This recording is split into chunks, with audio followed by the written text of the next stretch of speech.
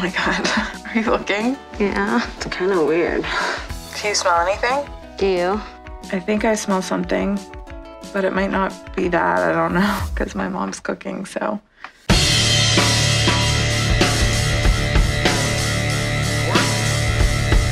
Recording. Great.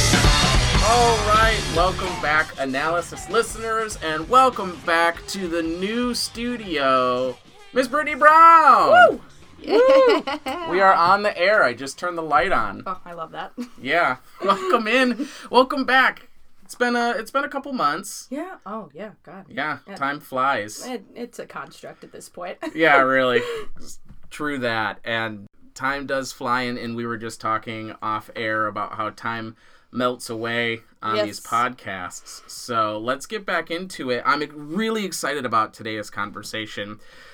We're going to be talking about comedy, which there's always just a different energy in the podcast. And I feel different genres and different themes bring out different types of Bob. But I really like, speaking about myself in the third person, but I really like the energy when you're talking about comedies. How do you feel now? I 100% agree. I think comedy as a genre was my first love.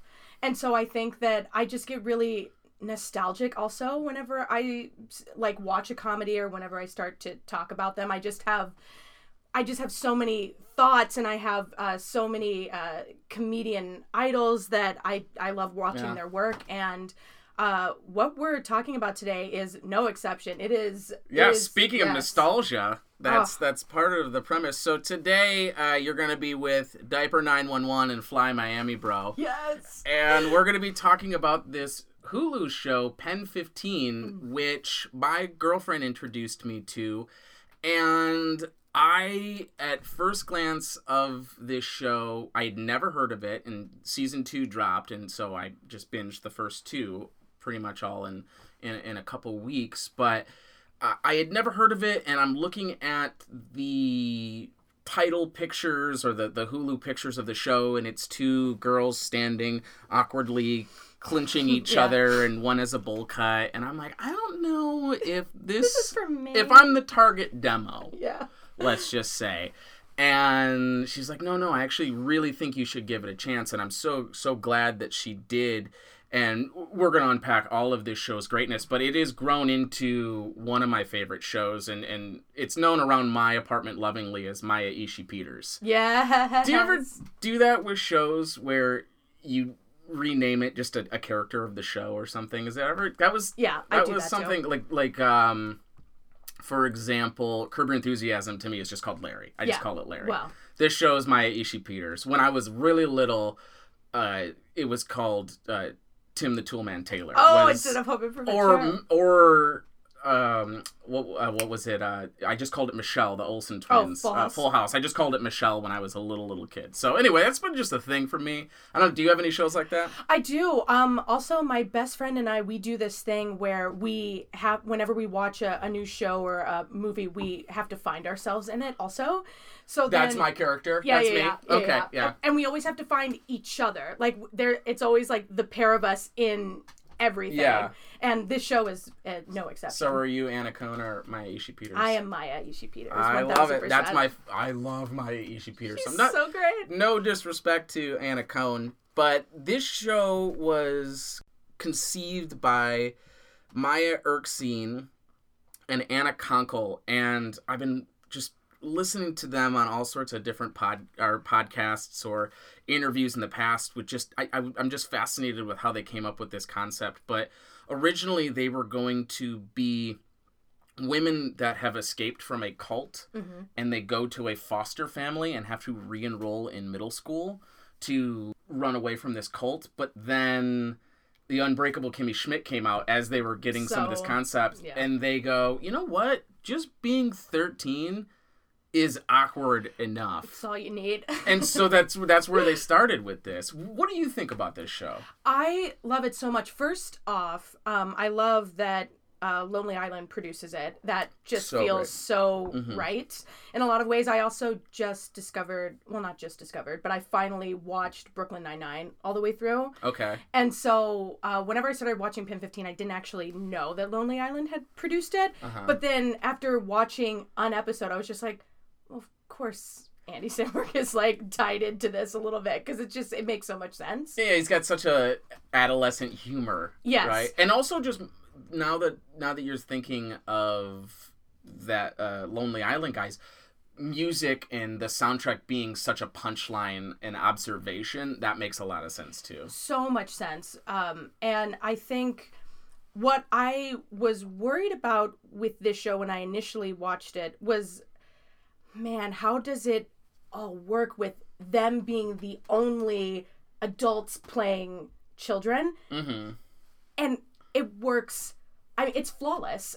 Because you don't even, or at least when I watch it, I don't even think about the fact that they're adults, because You they lose have yourself in you it. do. They have the mannerisms down cold, and I know that to some extent they are drawing on themselves whenever they were that age, but I love how they have been able to really seamlessly tell this story of these two best friends, because I know that they met in college, and you would swear, and I think a lot of people do, that this is actually based on like them being best friends at this age. Yeah, really. But they were able to take all those experiences and just plug each other into the other side of that experience when they were in middle school. Yeah.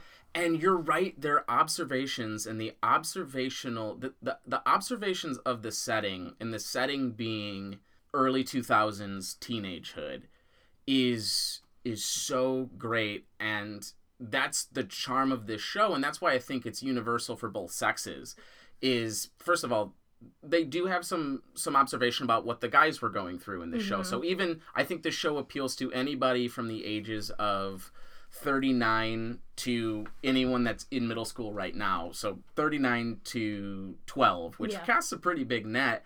But all those little like when you see the Livestrong bracelet, or when you hear the AIM door swing open, and the rush that you had, or then, you know, these episodes that get really laser focused on just the experience of 13 in general. And I've talked a lot on this show about that being a really magical time, and you never really leave 13, and everyone's favorite SNL cast is from when they were 13. A lot of your favorite music and a lot of the stuff you're like, this is my shit, when it comes on at a party, is from when you were 13, or when you discovered it when you're 13. So it's a really influential time in your life, and they really get into that. And what I also like about the show is the episodes are really laser focused.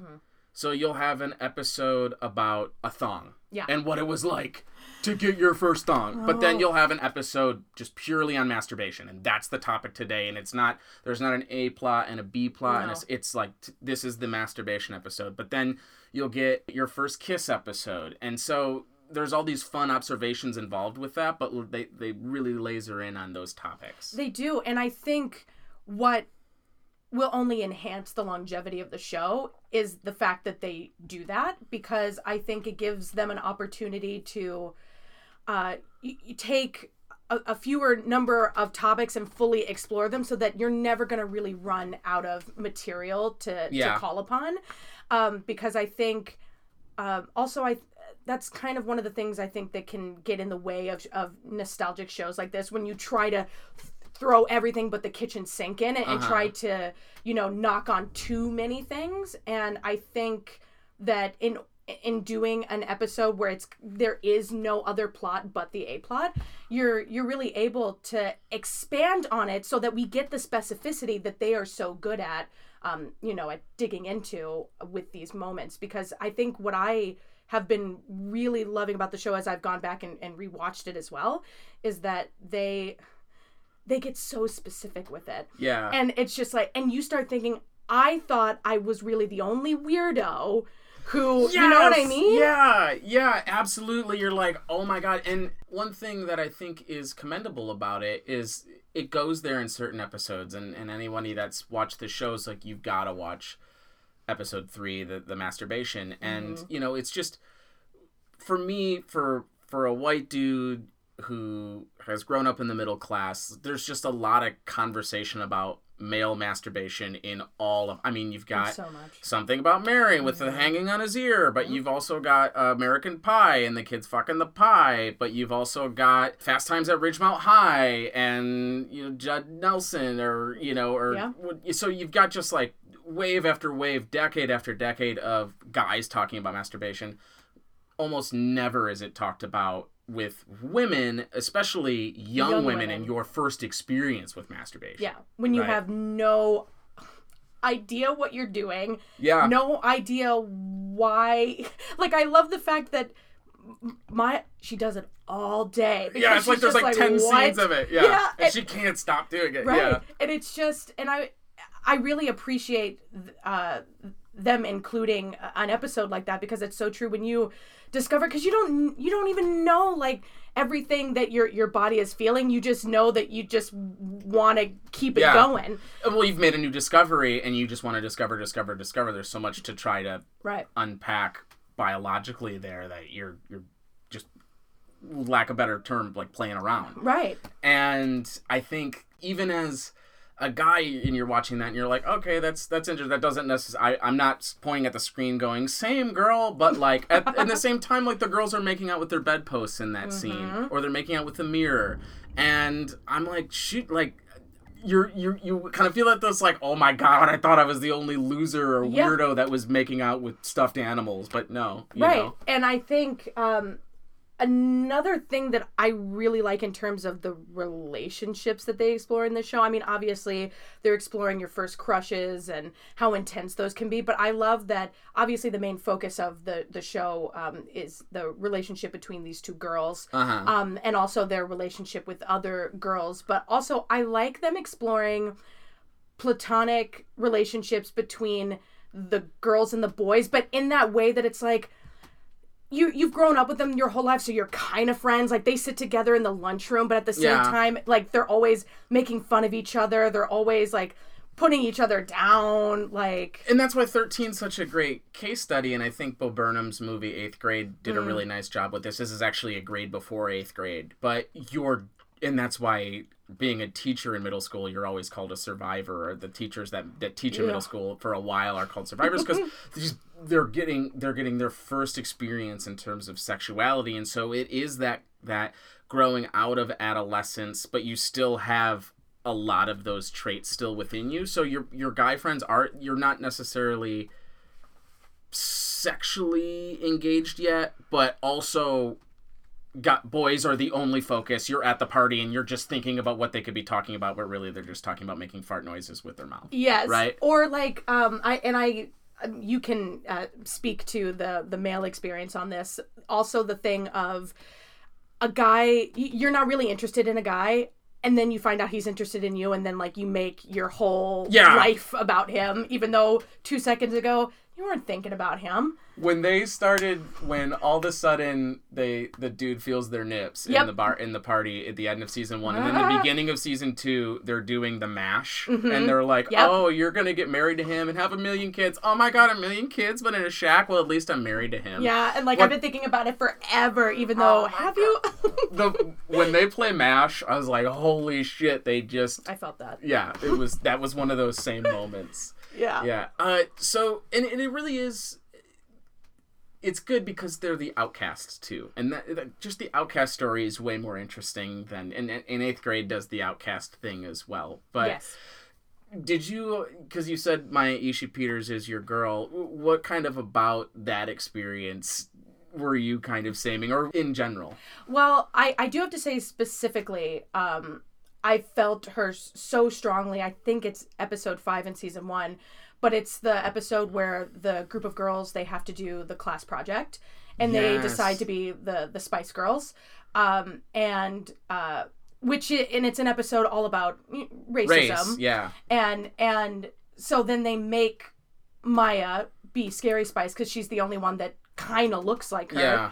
And then whenever they're doing the project, they're recording it, they keep making her do really racially insensitive things. And she just keeps doing them. And then her brother has to kind of be like, yo, that shit's not cool. Like, you realize that's racist.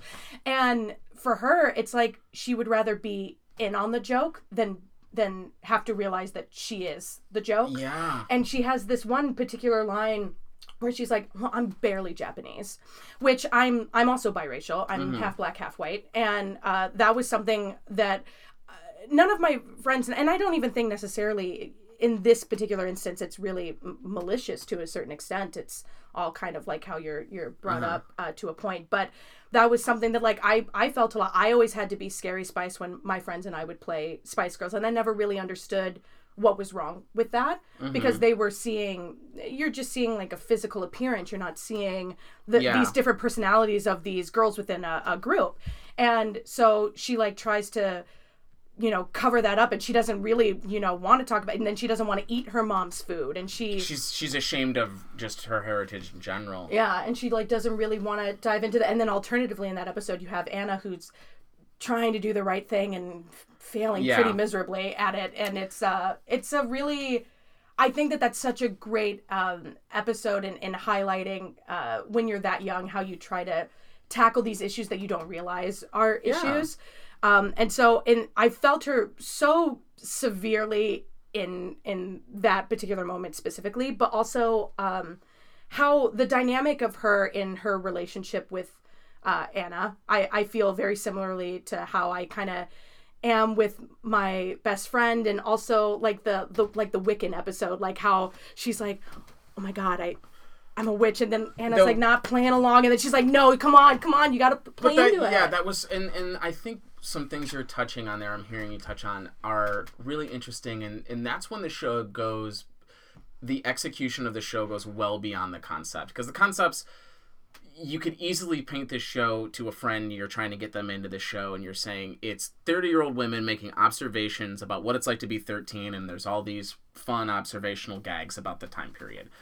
But there's also a lot of story here too, and it gets real, and I would have tuned out after episode 5 or 6 had there not been a compelling story to actually follow. And so you've got the ebbs and flows of this really sweet and powerful friendship, and they're dealing with boys and stuff like that, but they're also dealing with identity issues. They're dealing with the divorce of Anna's parents, and I really liked that episode a lot about the witches, because they're watching Are You Afraid of the Dark, which is one of those same. Come on. And so they're kind of in this spooky mood, and then the parents are in this really knockdown, drag out fight, and Anna's about to kind of implode, and Maya pulls her into the woods, and they kind of create this little world for themselves, and it was so sweet, and also just shows when it makes people reflect on when those times were really tough, and there were a lot of really tough times when you're 13, that best friend on the other side, and it's so specific but yet so universal. Yeah, and I think that they tell us a lot about their friendship without, you don't need to see where the inception of their friendship, Great point. began. Yeah. You don't need to see all that to know just how close they are, because you can kind of tell in that scene where Maya pulls her into the woods that this is not the first time that they could hear Anna's parents fight. And as soon as they heard the volume on the TV. Yep, the volume on the TV, and as soon as they heard something crash or fall, she instinctively took her hand and they ran. And in that moment, that told me all I needed to know about how much those two have been there for each other. There's so many nice little moments like that in world building, and another example I can think of on the same thread that you're going on is when the new BFF comes in for the superlatives, and the mothers all instantly are like, this fucking, my daughter's behavior is changing, and it's this fucking girl. And this is the only variable in here. Yeah, and it's just those energies and those rhythms, but like what that does to their friendship, and it's a nice little 2-episode arc there. But it just kind of all of a sudden this person's coming in, and it's not that they're not open to new friends or anything like that, but it's one person's trying to go for this next step of popularity or this next step of acceptance, and at the sleepover, and just really nice little touches like that. I really enjoy how they accurately, in my opinion, depict the ebbs and flows of having a best friend for as long as you remember, because they don't show, everything as a perfect through line of them experiencing things together. In fact, when Anna's going through the divorce with her parents and Maya's going through her own issues, they often are not fully understanding each other, or not fully on the same wavelength, and it causes friction in their relationship that they don't realize. It's because they're experiencing different things at different times, and you can't go on the same ride as your best friend all the time. Yeah, and you see a lot of that where it's like, let's make out with the guys together at the same time. Yeah. But you can't always have that experience at the same time, and they even sometimes get upset with each other. Yeah. And Anna gets kind of upset that Maya gets her period before she does, but doesn't share it with her. And that happens a lot. I think in season 1, you get Anna with the solo at the concert, and Maya just has the 2 notes, and the explosion there. Off the rails. But then season 2 is Maya's turn, where Maya's in a four-hander, a four-hander written by a guy about domestic. Who let this get past anything? This play, I can't wait for us to also dive into the play, because let's do it now. We're here. Yeah. So easily we're both theater nerds, but some of my favorite shit is at the end of season 2, and Maya gets cast in this domestic drama. Yes. Called the Nights Are Long, or something that it's like, I would definitely see this off Broadway. I'm sure off Broadway. And it's like, you're gonna hit me, Joe. You're gonna hit me. And God damn it! And it's like, huh? Yeah, and she's got a cigarette, and it's like, your fingers are greasy, and you're making love to me, and it's like all this shit. So, oh god, but Anna ends up, just by happenstance, because she's sitting in the theater and reflecting on her glory of her solo in the choir, ends up with the techies. Yes. And so she gets in this techie, you're techie strong, Mom, which I know you're not a techie, or you're backstage strong, which I know you're not a techie, but it's really strong. And she finally gets some responsibility, and she starts to believe in herself and takes more independence. But the tech rehearsal, where it's these actors are going to come in, they're going to take off their shoes, they're going to run around, there's nails on the floor, they're going to act like idiots, is so real. 1000%. The holds.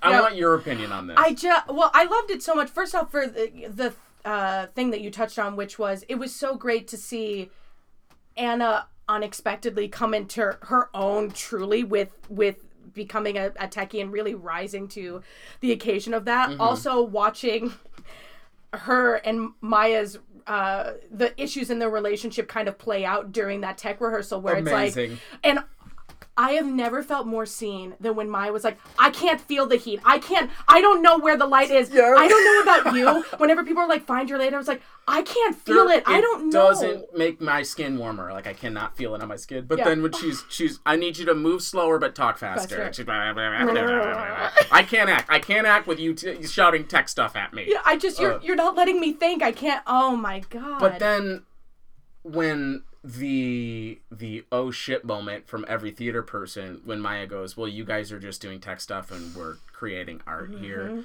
And I really like that, and it gets kind of meta at the end when it's showing all the people in these silhouette dance moments, and it's them creating their art. But the techies are just as artistic as the people up on stage, and it's like, fuck yeah. Well, we look just like poor schlubs up here on stage if it's not for the 5 million people it takes to make shit run smoothly on stage. And I think that those 2 episodes at the end of the first half of this season are just kind of a love letter to that, because I know that they both come from theater. And so you know that they're just sending up some love for the fact that, a lot of times techies get shit on, and people don't think that just because you can't see them means that they're not doing shit.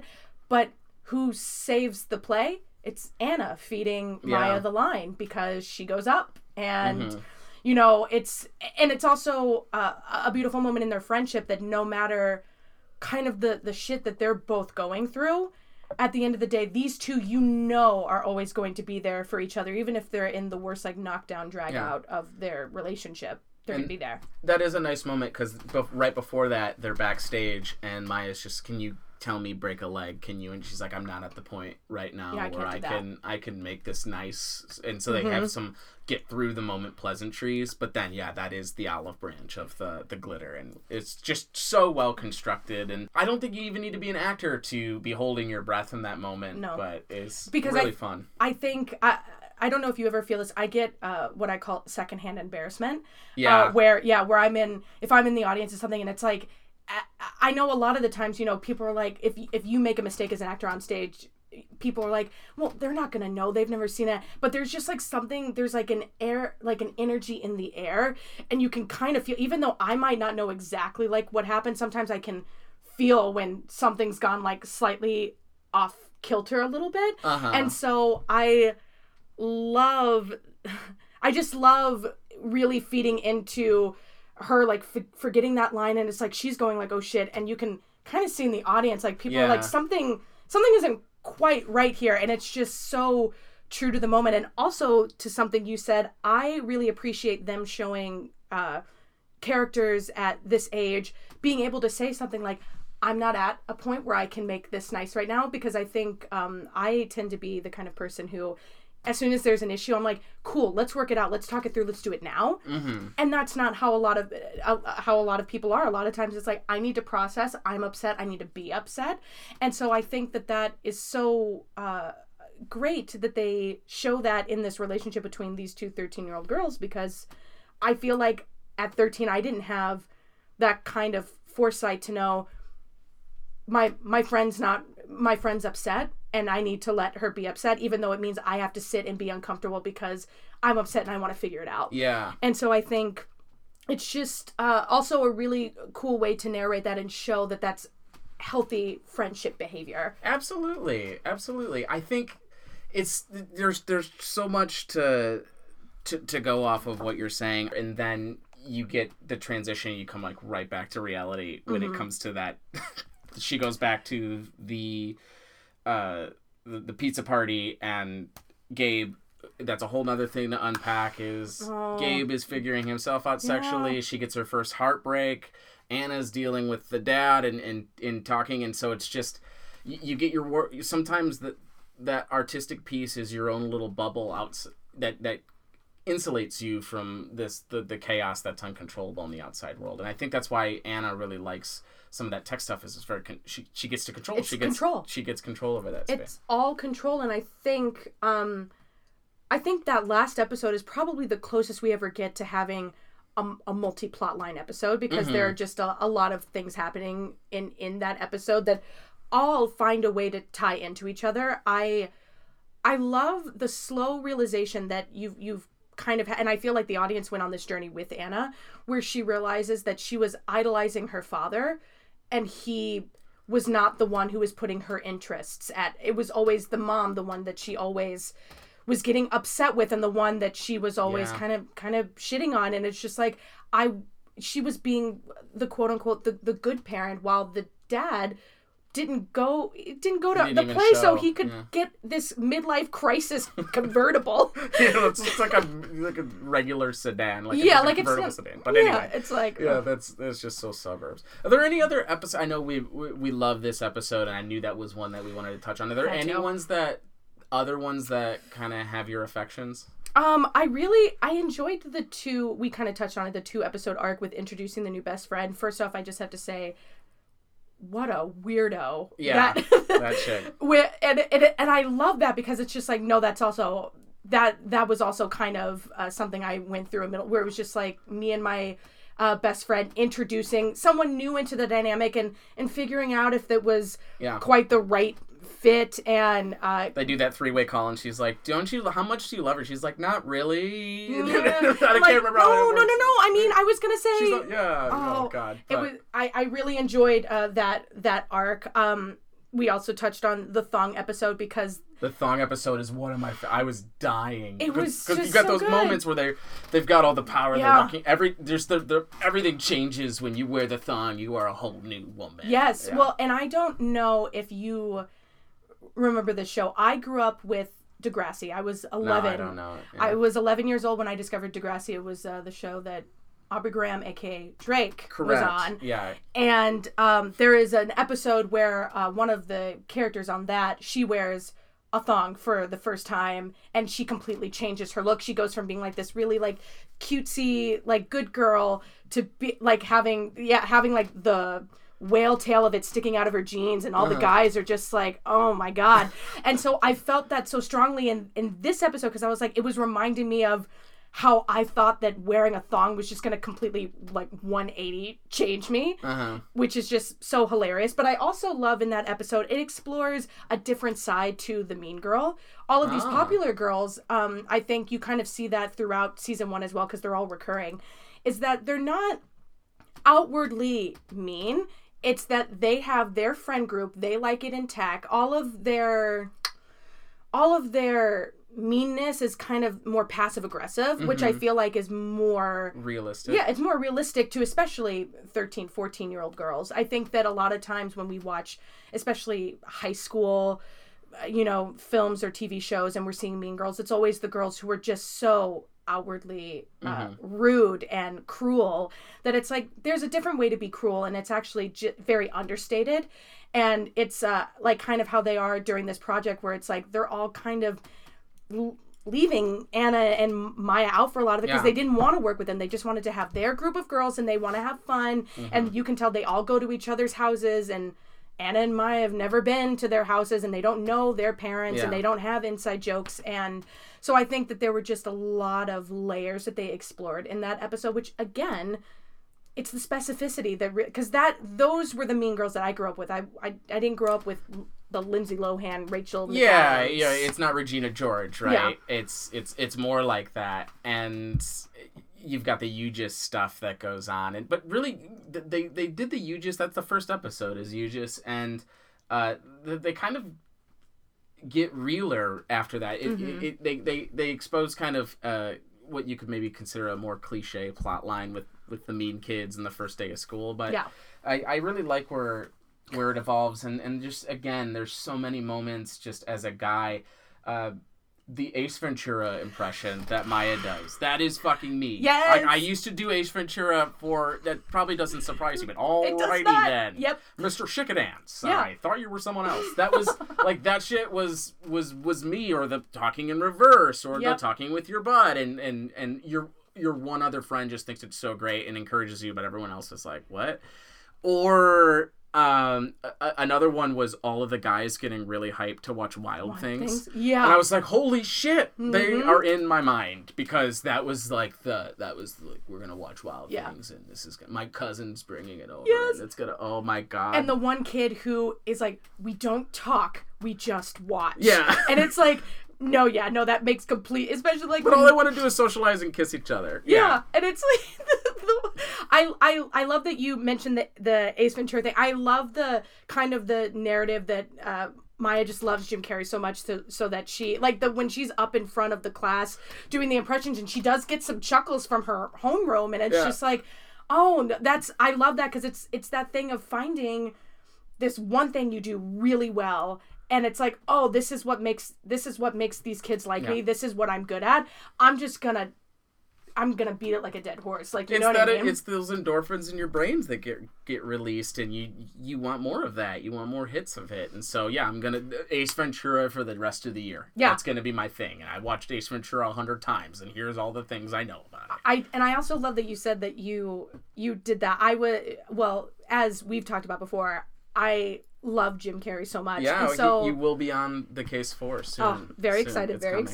But that's what I did. Like, growing up, I would watch his movies on repeat, and I would adopt his best bits and make them my bits, and like, just try to make your friend. And it was really more about you love making everyone laugh, but it was even more special when it's Anna laughing. Yeah, she still thinks it's funny after hearing the fifth or sixth time that you've done this routine.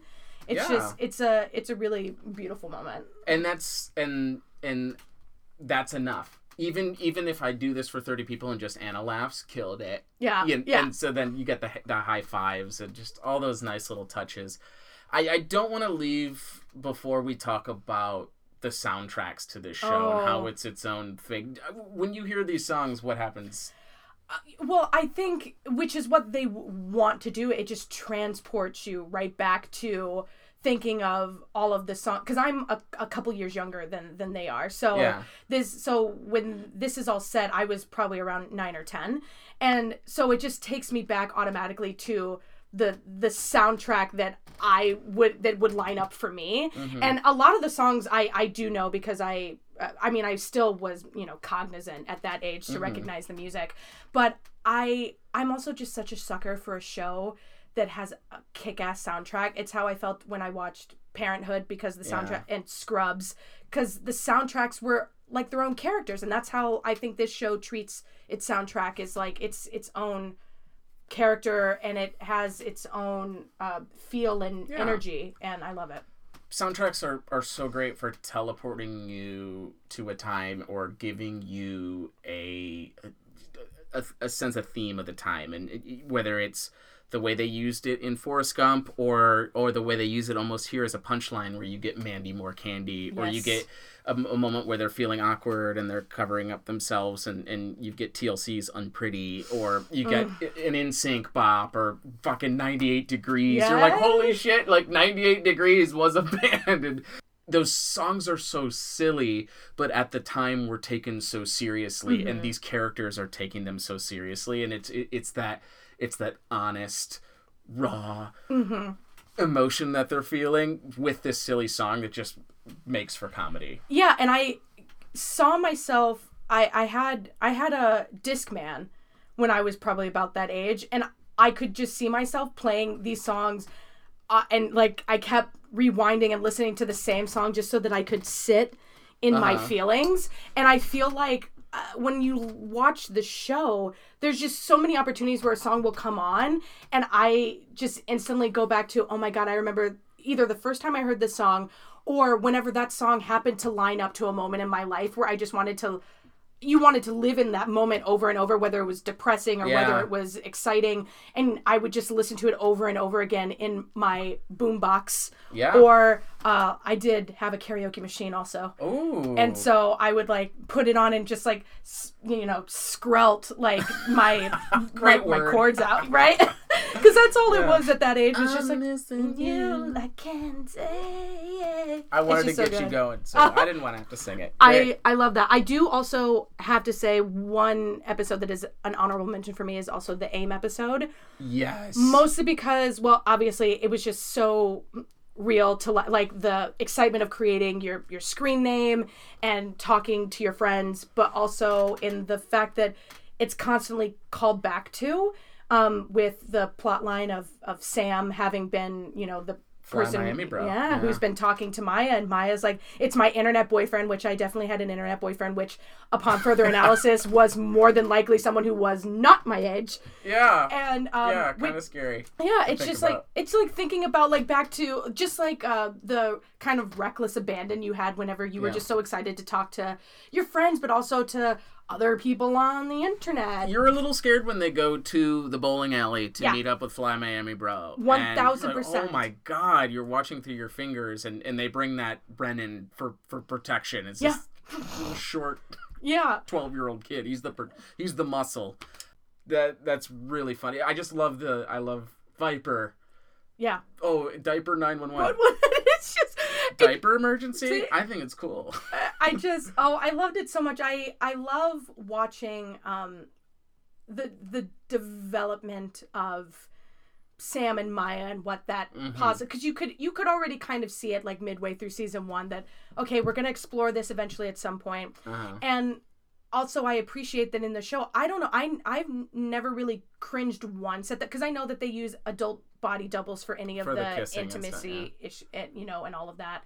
So it's like I'm never really cringing, and also it's just so easy, like I said at the beginning, to think of Anna and Maya as 13-year-old girls, because they have the mannerisms and how they hold their body just so so spot on that it's like I only think when I'm thinking of Sam and Maya, I'm not thinking of it as anything other than two 13-year-olds. And so I've been excited to see where that continues to develop, because at the end of the day, you know that these two care a lot about each other, even if they don't necessarily know how to express that to each other. They're not ready for that type of relationship. No, because it's just something that you don't, or at least I did not get. I remember I had my first boyfriend at 10, and it's like, what the fuck does that even mean? I remember I had mine around the same age too. My dad was like, what does that mean? What do you get? Well, we'll hold hands every now and again. Hold hands. Okay. We talk on the phone. Yeah. I Okay. don't know. Well, great. Yeah. That's fine. I guess it is what it is. Yeah, but... I remember that my boyfriend, he went to Niagara Falls. He bought me a magnet that had my name spelled wrong just because he wanted to buy me something. Yeah. He was like, I know it's spelled wrong, but you're my girlfriend, so I had to get you something on my trips, and that's what we do. Oh god, the AIM episode where just Anna is trying to chat with a guy who, by another great song gag is every time he comes in, you hear that. It's so good. But when he's like, who is this? And she's like, it's Anna Cohn, and then door slams. So just like, oh, that was real. And or when the door opened, how excited you got. But when the door slammed, it was like, oh. It's her, and it's more painful because she's not alone when it happens. So it's just like, oh, and you just kind of have to pretend like, oh, I'm sure you just like had something to do. Like it wasn't. I'll justify this for myself. I do love how that keeps coming back, where she hears that song and then eventually she doesn't. Yeah, she stopped hearing it. So smart. This show is just so smart, good. Bob. That's why I said it's concept, but then the execution pushes it into another level, and they could have just done 2000s gags for a little while, but they built in some real shit, which should be commended. It's genuine. It's really entertaining, and I obviously just gushed about it for 40 minutes. So if you haven't watched it, we've just spoiled all of the best bits, but I'm sure people that are listening have watched the show. And so any final thoughts? Other than I just Anna and Maya are just such badass women. Yeah. And I am just so happy for their success with the show. I'm extremely excited because this is only the first half of season 2 that's dropped. Oh, really? I did not know that. Yeah, it's only the first half. I think I read an article where they said that they had about 14 or 15 episodes.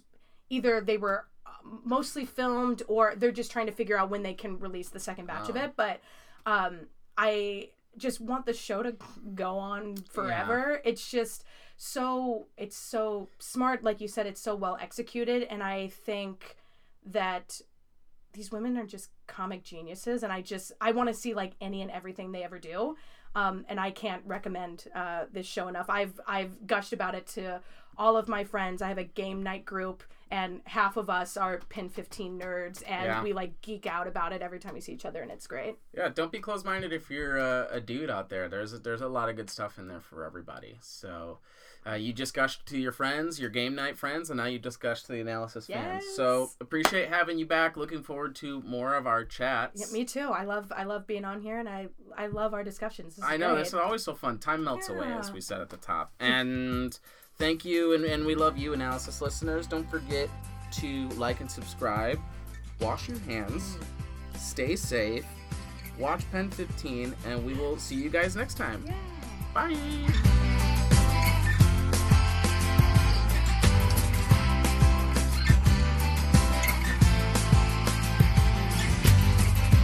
Wish I could tie you up in my shoes, make you feel unpretty too. I was told I was beautiful, but what does that mean to you? Look into the mirror.